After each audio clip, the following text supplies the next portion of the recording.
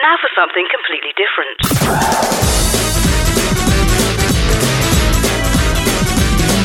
Welcome to ShoutOut.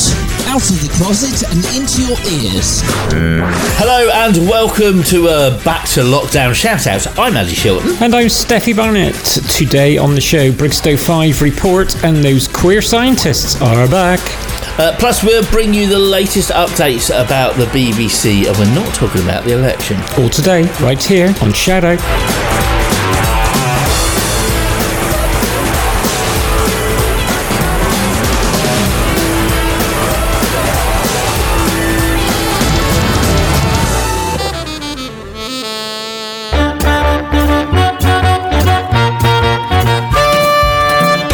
So, hello, welcome to Shoutout. Again, back in lockdown. Obviously, we're recording this the night before, so you will have locked down this morning when you're hearing this.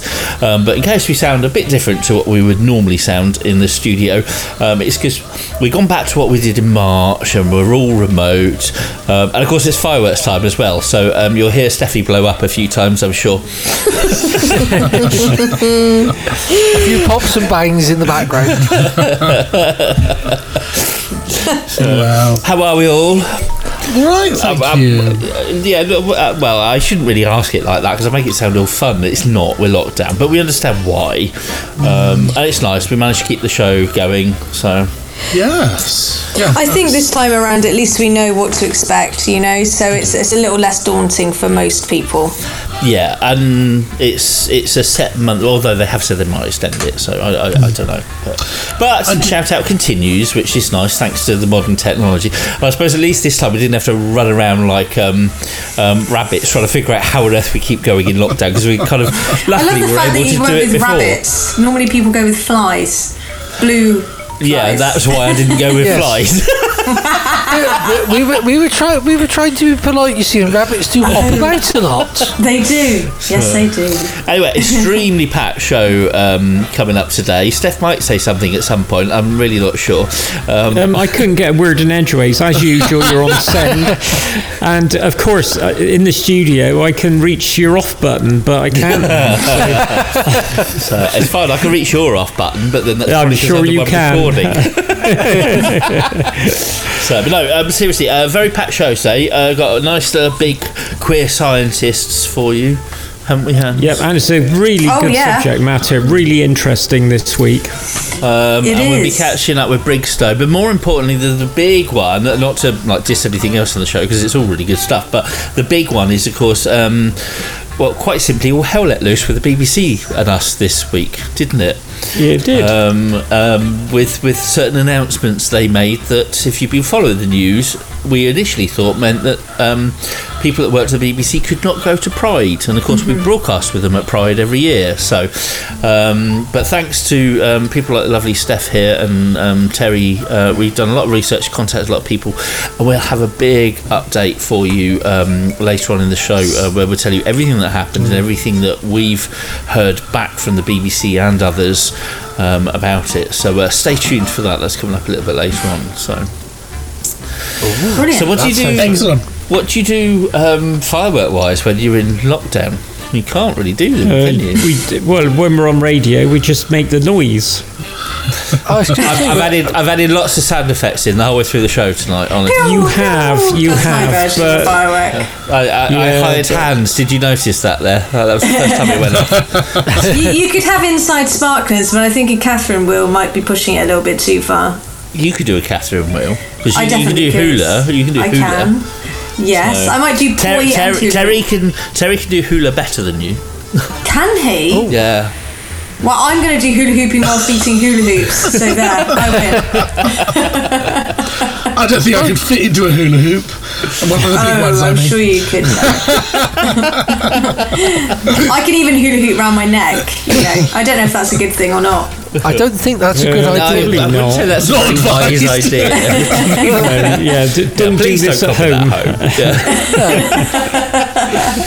You can get fireworks as well. So let's crack straight on. Let's head over and catch up with Alan at Brigstow. Have a listen to this. We'll be back in a minute.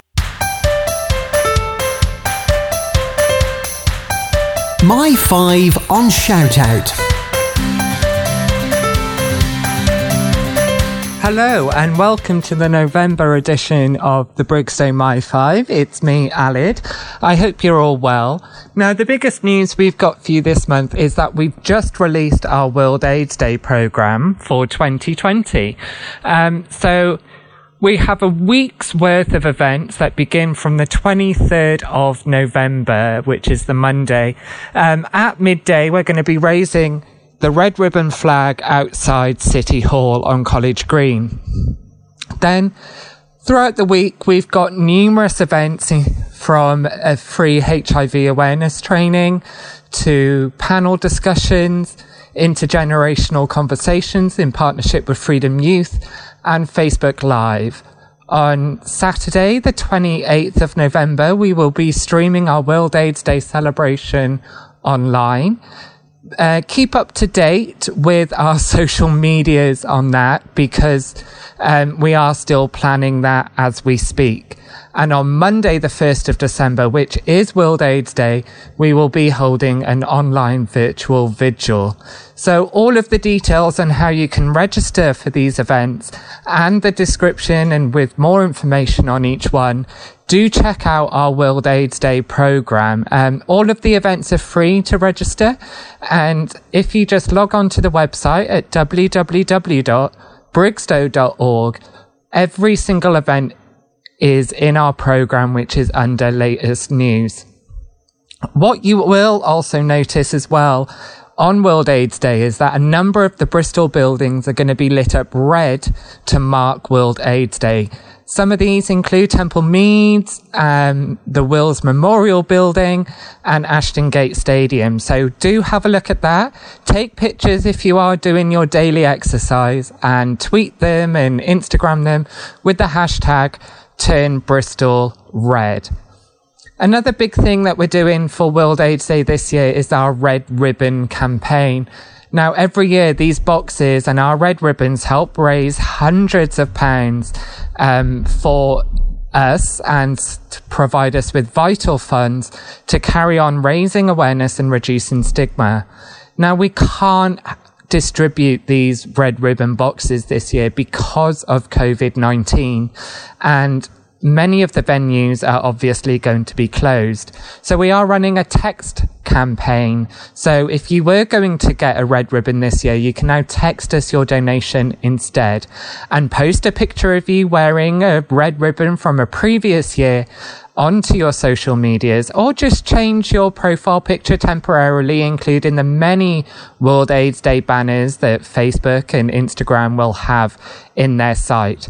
So to text us that donation, you can text BRIGWAD space 5 or BRIGWAD space 10, and that's BRIGWAD space 5 or 10 to 70085, and that way you can donate £5 or £10 to Brigstow. All of the donation will be received by us. Texts are charged at your standard rate plus your donation. Please try and get involved if you can. Join our events or donate. It will be great to see how many people we can get involved this year and show people living with HIV that there is still a need and that we all still support them. I'll be joining you during the World AIDS Day programme on the Thursday of that week for a special shout-out takeover. But until then, thank you and goodbye. If you have a story you could tell in 5 minutes, get in contact. Visit us online at shoutoutradio.lgbt.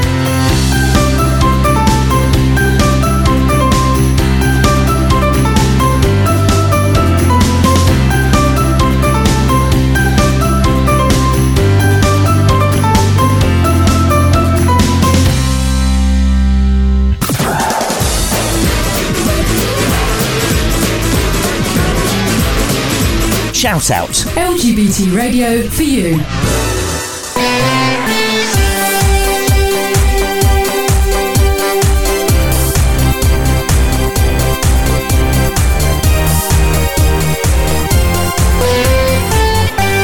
This is Shout Out News on Thursday, the 5th of November.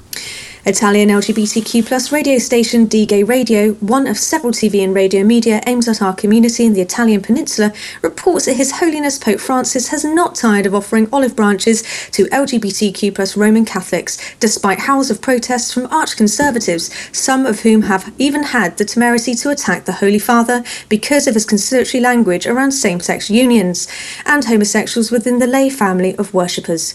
You may remember that several weeks ago, many media outlets reported that the Pope had spoken of his beliefs that homosexuals have the right to a family life. D-Gay Radio says that the Pontiff is to appoint several key gay-friendly theologians to the College of Cardinals. Wilton Gregory, formerly of the Archdiocese of Washington, advocated equal rights in family life, employment and worship for all, regardless of sexuality, as did Mario Grech, who was formerly based on the island of Gozo, and Father Marcello Samarario has pursued a liberal path, even writing a foreword to the progressive book Homosexual People and Christian Morality. The Vatican's own media has not commented on the reports of these appointments in the Italian secular media, although our media watchers continue to monitor the Vatican's own radio and TV networks for any further clarification. Humanist and atheist observers of the reforms in Rome, meanwhile, have with some mirth pointed out that ultra-conservative Catholics are now showing themselves to be anti-Pope and anti-Church when it suits their particular homophobic viewpoints. The BBC News Channel reports that the gay actor and raconteur John Sessions has passed on at the age of 67. Best remembered for his panel game expertise on programmes such as Channel 4's Whose Line Is It Anyway and BBC 2's QI, Sessions was described as funny and kind by Mira Sayal and by the staff of QI, which is currently hosted by the lesbian comic Sandy Toksvig, as having an incredible wit and an encyclopedic knowledge. He had first taken his one-man show to the stage as early as 1979 and then began to forge a career as an uncannily accurate impressionist for the ITV satirical programme Spitting Image, which started in the summer of 1984. He was also an actor, trained at RADA, and his on-screen accomplishments include parts in Porterhouse Blue, Gormenghast, and playing the former Prime Minister Edward Heath in The Iron Lady. On radio, he cut his teeth on BBC Radio Scotland before many, many appearances on panel shows on BBC Radio 4. Although proud of his Ayrshire roots, Mr Sessions had little time for Scottish independence, and in his rare forays into politics, he argued for the abolition of separate governments for Wales and Scotland, and for British withdrawal from the European Union, a position that sometimes put him at loggerheads with other gay celebrities.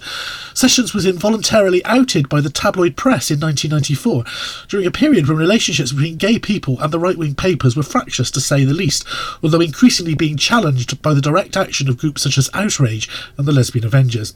However, his sexuality had always been known in media circles and on London's gay scene, where he starred in the AIDS-era comedy My Night with Reg. The Guardian newspaper this week referred to the cruelty of the tabloid journalist who outed Mr Sessions, noting that his mother died very soon after the publication. The paper in question, being the London Evening Standard, has never apologised to Mr Sessions nor to the wider LGBT community for its reportage during that period. Mr Sessions' agent says that he had a heart complaint and that he passed away on Monday the 2nd of November. Coincidentally, this was also the 38th anniversary of the launch of Channel 4, that avant-garde network which brought him to national attention in the 80s.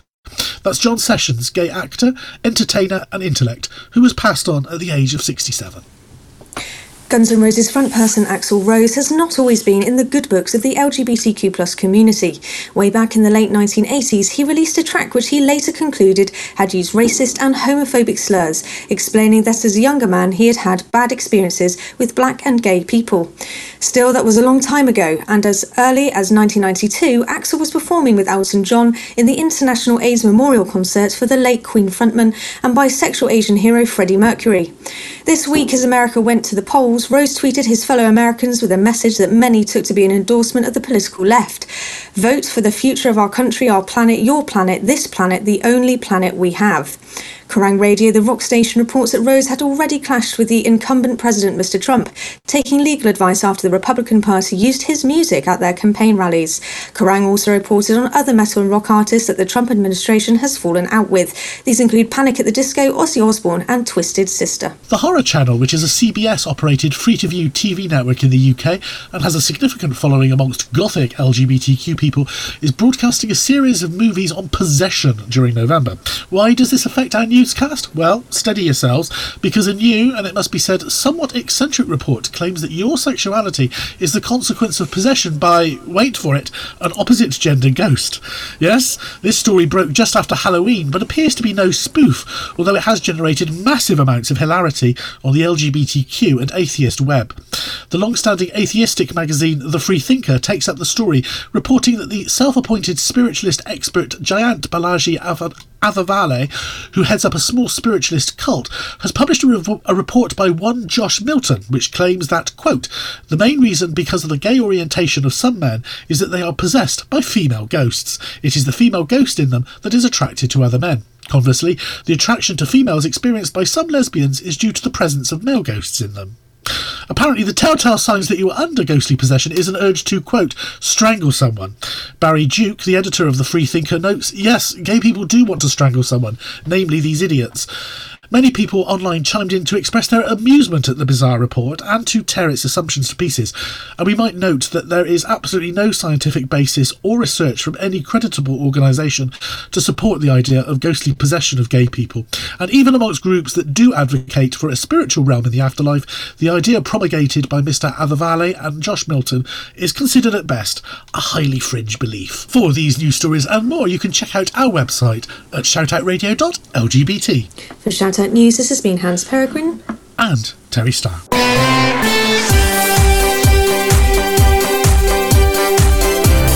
ShoutOut News. National and international LGBT news for you.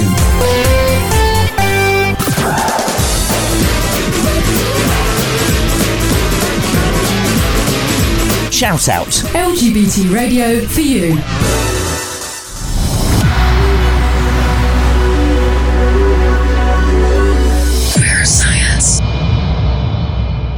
Hello and welcome back to Queer Science. We are your queer scientists. Yes, I'm Lara and today I'm here with Hans, again, my lovely Hans, to chat about understanding individuals' brains and what positive research can mean for the trans community. Indeed we are.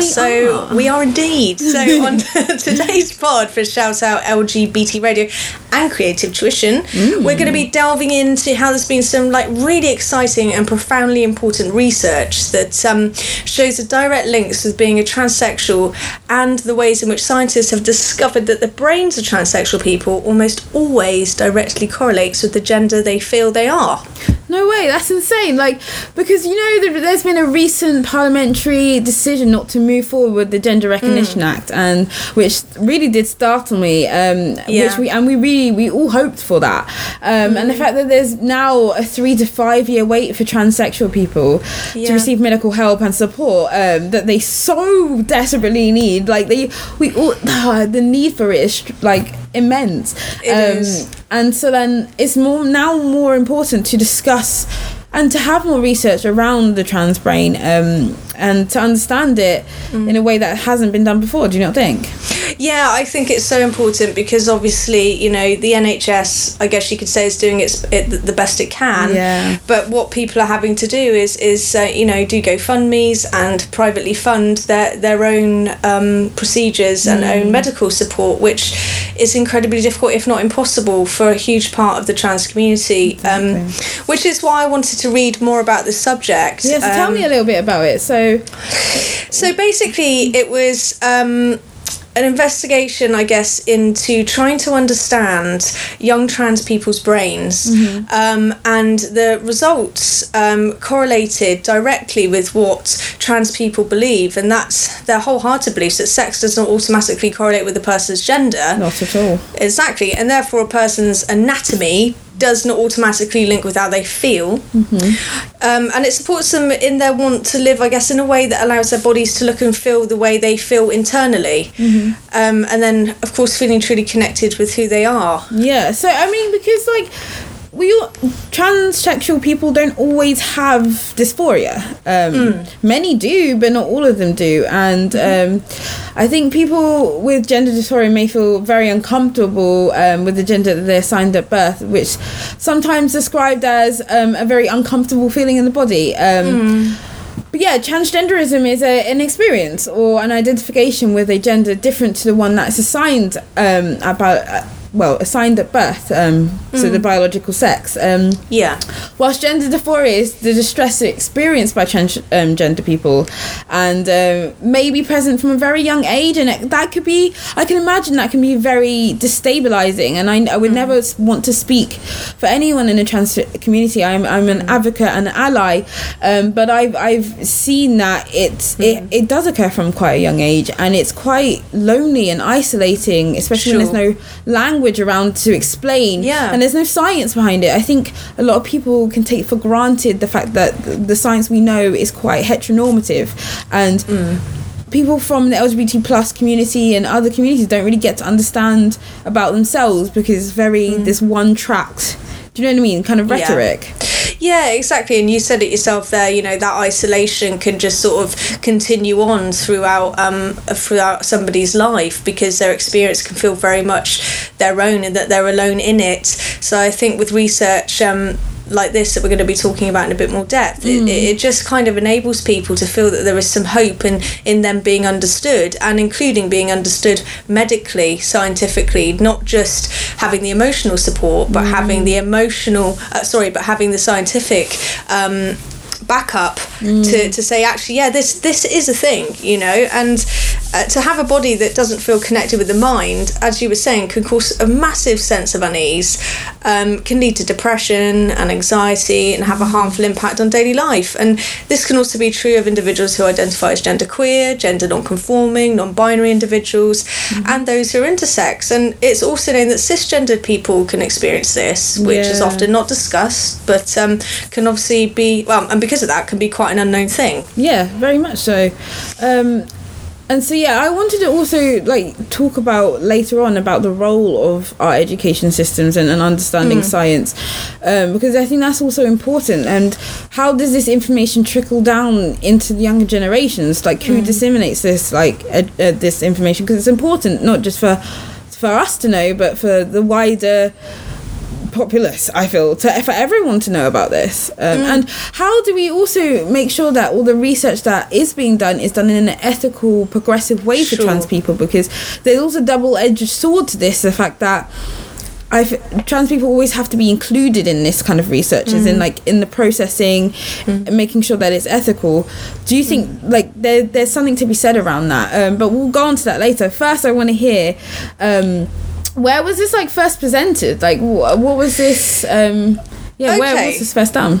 So the study that I focused on was titled Brain Activity and Structure in Transgender Adolescents. It was researched into in quite some depth, and it showed that the brain more closely resembles the typical activation patterns of a person's desired gender. It was conducted and presented in Barcelona in 2018 for the European Society of Endocrinology. Okay, quite official. Oh yeah, very official, and very, very important. And I must say that what's incredibly interesting about this is, as somebody who's part of the LGBTQ plus community, I didn't have any idea that this had happened. No. And I feel like that's another problem. There's just no publicity. No. So people aren't aware that actually there is founded research, important research.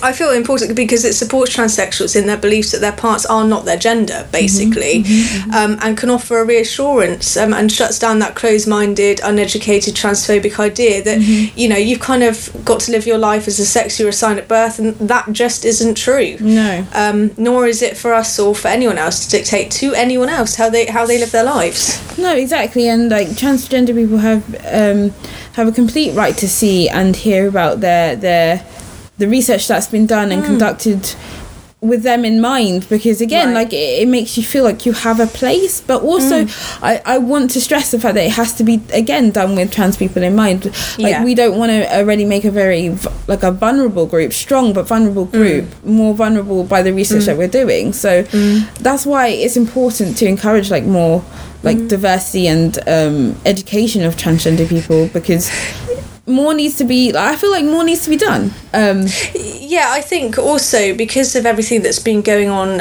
in the media recently with people such as J.K. Rowling. I mean, it's quite incredible how many cis heterosexual people, often women and often trans exclusionary radical so-called feminists, think they have a right to any opinion on this. So-called, especially when they haven't even bothered to educate themselves properly. Honestly. You know, so like reading articles. Generally, what they seem to be doing is just reading articles that support their harmful ideas. And what I kind of was saying earlier as well is that if people are made more aware that this kind of positive, inclusive, quite incredible research is being done, then, you know, unless you're being particularly purposely ignorant, you're going to accidentally or on purpose educate yourself. But I find the thing is, even if we presented this as an idea, they'll present something else that says something different. Of course, do you know what I mean? Because it's not. People don't want to believe in this. Like J.K. Rowling, she could be presented with, I feel, the greatest amount of evidence saying that trans women are women. The people you're talking about going into toilets aren't trans women, and so educating her on that and getting her to understand that. If she can't understand this basis, she's not going to read a whole paper about. And this is why it has to be pushed from like bottom up and top down. It's got to be people demand people to know this knowledge. Like it's got to be like in the syllabus. It's got to be understood at ground level as well as top down, because otherwise you get J.K. Rowlings who are in people of power positions who have massive influence to wield the pen and wield it in such a unsatisfactory, unnecessary way. Exactly. I'm a little bit aware of time, so I just want to kind of bring it a little bit back to some of the findings Tell me for the listeners. So they strongly suggested that differences in brain function occur early in development, and that brain imaging was a successful tool for earlier identification of transgenderism in young people. So what they're talking about there is literally looking at the brain and listening to the person who is saying, I am male or I am female, however I was born in a body that says different, then being able to do an ECG and that brain scan confirms what that young person is saying. And I just think that is just so profoundly important. How does it confirm it though? How does it... It's all to do with the fact that when they scanned cis females and cis males, they captured the imaging of those brains and had a look into the activity, and then they compared that to trans young people who were stating that they were male or female, and what they saw is a direct correlation. So you could match the two together and say, that looks the same. Yeah. You know, irrespective of what they've been assigned at birth, their brains look the same. Yeah. And different from the other counterparts, I'm guessing. Exactly. So a trans woman who was obviously born in a male body and assigned male at birth, their brain looks almost exactly the same as somebody who was born in a female body and assigned female at birth. Oh God, this research. Yes. Okay. Is there anything else that we need to talk about? Like I want to hear. So from Dr. Julie Baker from the University of Liège in Belgium and her colleagues, who's a gender dysphoria. So she did study. She examined sex differences in the brain. Activation patterns of young transgender people. The study included both adolescent boys and girls with gender dysphoria, and used MRI scans. Tell me about that. Yeah, so it was basically what was sort of touched on just a minute ago. So they got a group of young people to agree and who wanted to participate in this, and by looking at the brains in a lot of detail, it brought about results that sort of proved that they are who they said they were. Okay, well, we have a part 2 coming up because this needs more explanation. But thank you, Hans, for this beautiful research, and I hope we can discuss this more, have a part 3, part 4, because the conversation shouldn't stop, right? Exactly, there's so much more to say, so thank you for listening. Thank you, bye-bye. Bye.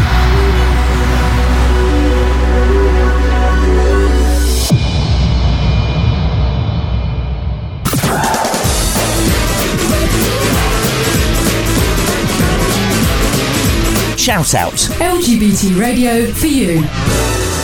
Annie Lennox there, or more precisely the Eurythmics and Sweet Dreams. Yeah, remember that in the charts. Yeah, it's a good track, Sweet Dreams. Yeah, no, I like that. Used to be a karaoke one I used to do with a friend of mine. Not so much these days. Back in my goth days, which lasted for about 6 months, I preferred the Marilyn Manson version. Oh gosh, is there a Marilyn Manson? I'll have to look that up. Yeah, there is. I was 30 years old when that charted. Oh. That's the year I was born. I was 10. -2.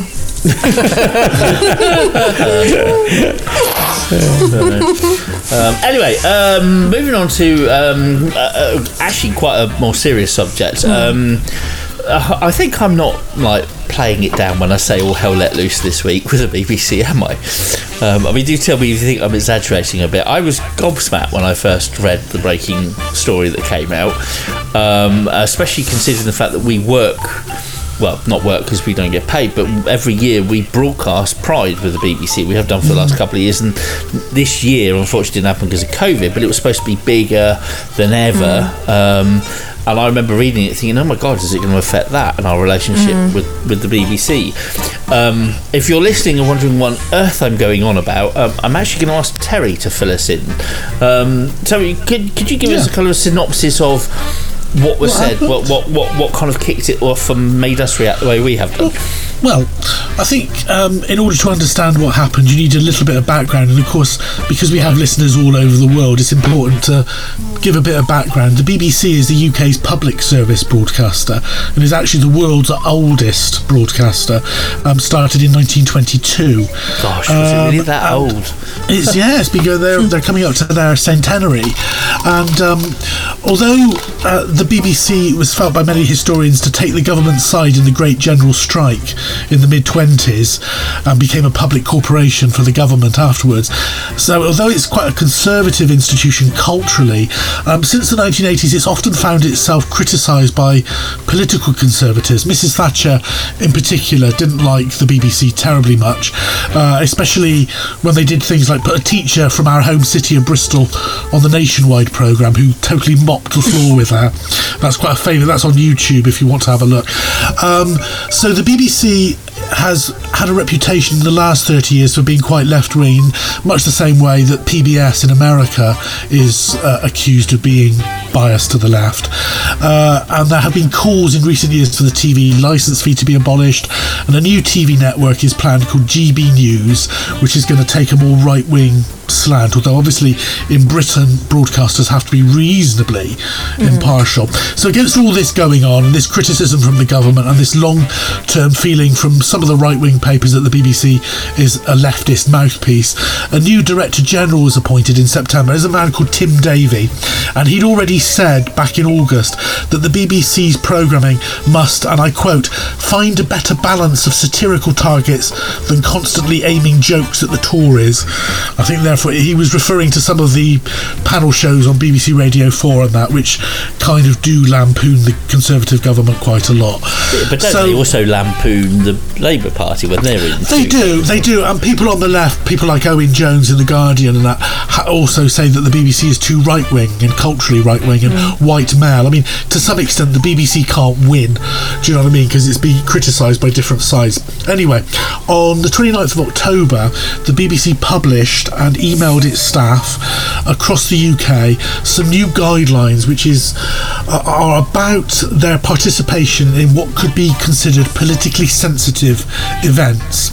And the aim of these new guidelines, which are up on the BBC's website if you want to read them in detail, they're about 1,000 words long, is to preserve the BBC's impartiality in the public eye.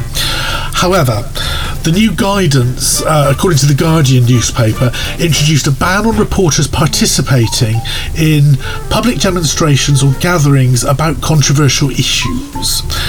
And to make matters somewhat more charged, journalists in BBC newsrooms told newspapers that managers had informed them that whilst Pride marches were not specifically mentioned by Tim Davies guidelines, journalists would be stopped from attending due to the new rules. In one case, a journalist was told that in particular, because there's a lot of anxiety or furore over transgender rights recently, stoked up by the right wing and some radical feminists, this now meant that Pride events were off limits. They were very political and too controversial for BBC staff to attend. So, as you can imagine, to make matters worse for BBC management, staff apparently were told by the newspaper journalists, were in cases told that Black Lives Matter events would also be too radical for them to attend. And to rub it all in, an internal memo used the term virtue signalling to describe some BBC's correspondents' activity. Now, virtue signalling... I was going to say, can I ask what it is? Because that was one thing I didn't understand. Indeed. Now, virtue signalling was first used by the right-wing magazine The Spectator, which is a very old conservative journal founded in 1838. They first used it 5 years ago, and the term has been used by a lot of people on the political right to kind of attack anyone who takes a stand on LGBT or race or gender equality. So it's very easy to say, oh, Black Lives Matter are just virtue signallers, or trans rights activists are virtue signallers, and things like that. So that is the background to what happened initially. A lot of people were very anxious.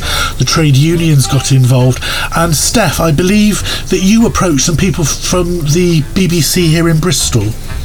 The first port of call was actually BBC Wiltshire, because I know some of the presenters over there, and the guy who actually runs Radio Wiltshire as well. So I caught the news in The Guardian, and it was released the evening before. So the following morning, I actually contacted Radio Wiltshire.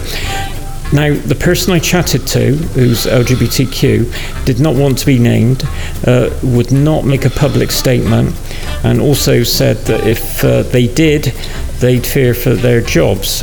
I was about to ask why. Yeah, so that was quite... That shocked me a little bit. So I went to Radio Bristol then, and I phoned the newsroom. And the guy, what was funny is the reporter was about to go on air, so he was under pressure. He said, "You only got 60 seconds and I got to be on air." I said, "Look, here's the news. Are you reporting it? And have you any comments?" And he said, "I haven't heard anything about that." And he said, "This is crazy." He said, "This is way above my pay grade." And that was it. To be fair, it could be that he just hadn't read the email yet. No, exactly. But the fact that he said it's above his pay grade was funny. And then he went on air. So then I contacted Darren from Bristol Pride, and also emailed Peter Tatchell for their comments. Is it worth... Sorry, Steph, to interrupt. Is it worth us hearing exactly what Darren said? Absolutely. Darren replied immediately with this statement. Hans? Yeah, so... news that staff may be banned from attending Pride events in a personal capacity is deeply disappointing and misguided. As a former member of staff at the BBC, I know firsthand that the BBC is not immune to the challenges faced by LGBT plus employees in the workplace, and we know that employees give and perform their best when they are able to be their authentic selves. I am deeply concerned that this paves the way for an internal Section 28 style policy that will impact on LGBT plus staff and create a climate of fear. I am also very concerned that this may mean that the BBC will not longer represent all of society through their broadcasting or cover Pride in the news to help reach those within the community that are isolated without local LGBT plus venues and Pride events who may need to see positive representation the most. Thanks, Hans.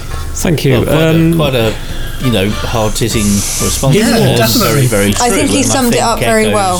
He did, in fact. Echoes our sentiments here at ShoutOut. I sent that quote to Peter Tatchell, who said that he agreed wholeheartedly with Darren's statement. I thought it was really well put, like we do as well. He said that he was going to comment fully at a later date because he was going to set up with his foundation and fight what had happened within the BBC. Well, I believe it then went on more, didn't it? So in that time as well, it wasn't just Peter Tatchell. I believe some of the unions like BEC2 and NUJ, which is the news. And we had a statement from them as well that was given us by somebody I know within the BBC TV. So have we got that statement, Terry? I don't have that to hand, Steph. I didn't receive that one. Okay. So what they said basically is that they would come out and fight this, and thought that basically the news was very, very negative. And well, I believe from what I read, BEC2 were also quite surprised to have not known anything about it before. Yep, there was they weren't consulted. Yeah. No prior warning. So from that, I phoned BBC Radio Bristol Somerset head. They responded, and their deputy was also told to respond. They gave us permission to quote them, and said that the Director General had now rescinded his previous orders, so allowing staff. Is it true? Because he never said they couldn't go in the first place. I think he's issued a clarification rather than a rescinding. I think that's probably the Well, it was a clarification, but it did mean that he'd got the words wrong in the initial press release or email to staff. To be fair, he never said that they couldn't go.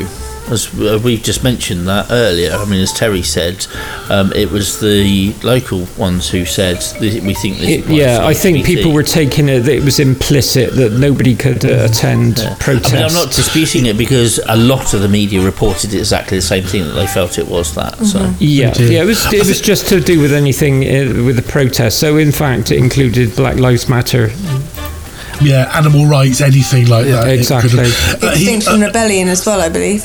Yes, indeed. I was going to say the concern is that obviously it's the way it's been interpreted, and the clarification is needed, because obviously the BBC don't need the bad press over that going forwards. We are rapidly running out of time. We got about 20 seconds left. Where are we now? Is it still going on? Are we still pursuing it? I think BBC, as far as the BBC are concerned, they're okay with it now. It's been clarified, and we've had confirmation that BBC Radio Bristol will work with ShoutOut in the future to do prides. So hopefully all's well that ends well. Yes, indeed. Cool. Listen, it's a story that I never thought I'd see, but it's good to get some clarity on it. I'm sure listeners will be grateful to hear the outcome. But that is it for another week. As a reminder, ShoutOut is looking for new volunteers. So if you're interested in radio, please get in touch. Head to shoutoutradio.lgbt and click on the contact link. As we said, we'll be back next week when we'll be talking to Peter Tatchell. But from myself, from Steph, from Andy, from Hans, and from Terry, can't forget you, Terry. Say bye-bye, everyone. Bye-bye. Bye-bye.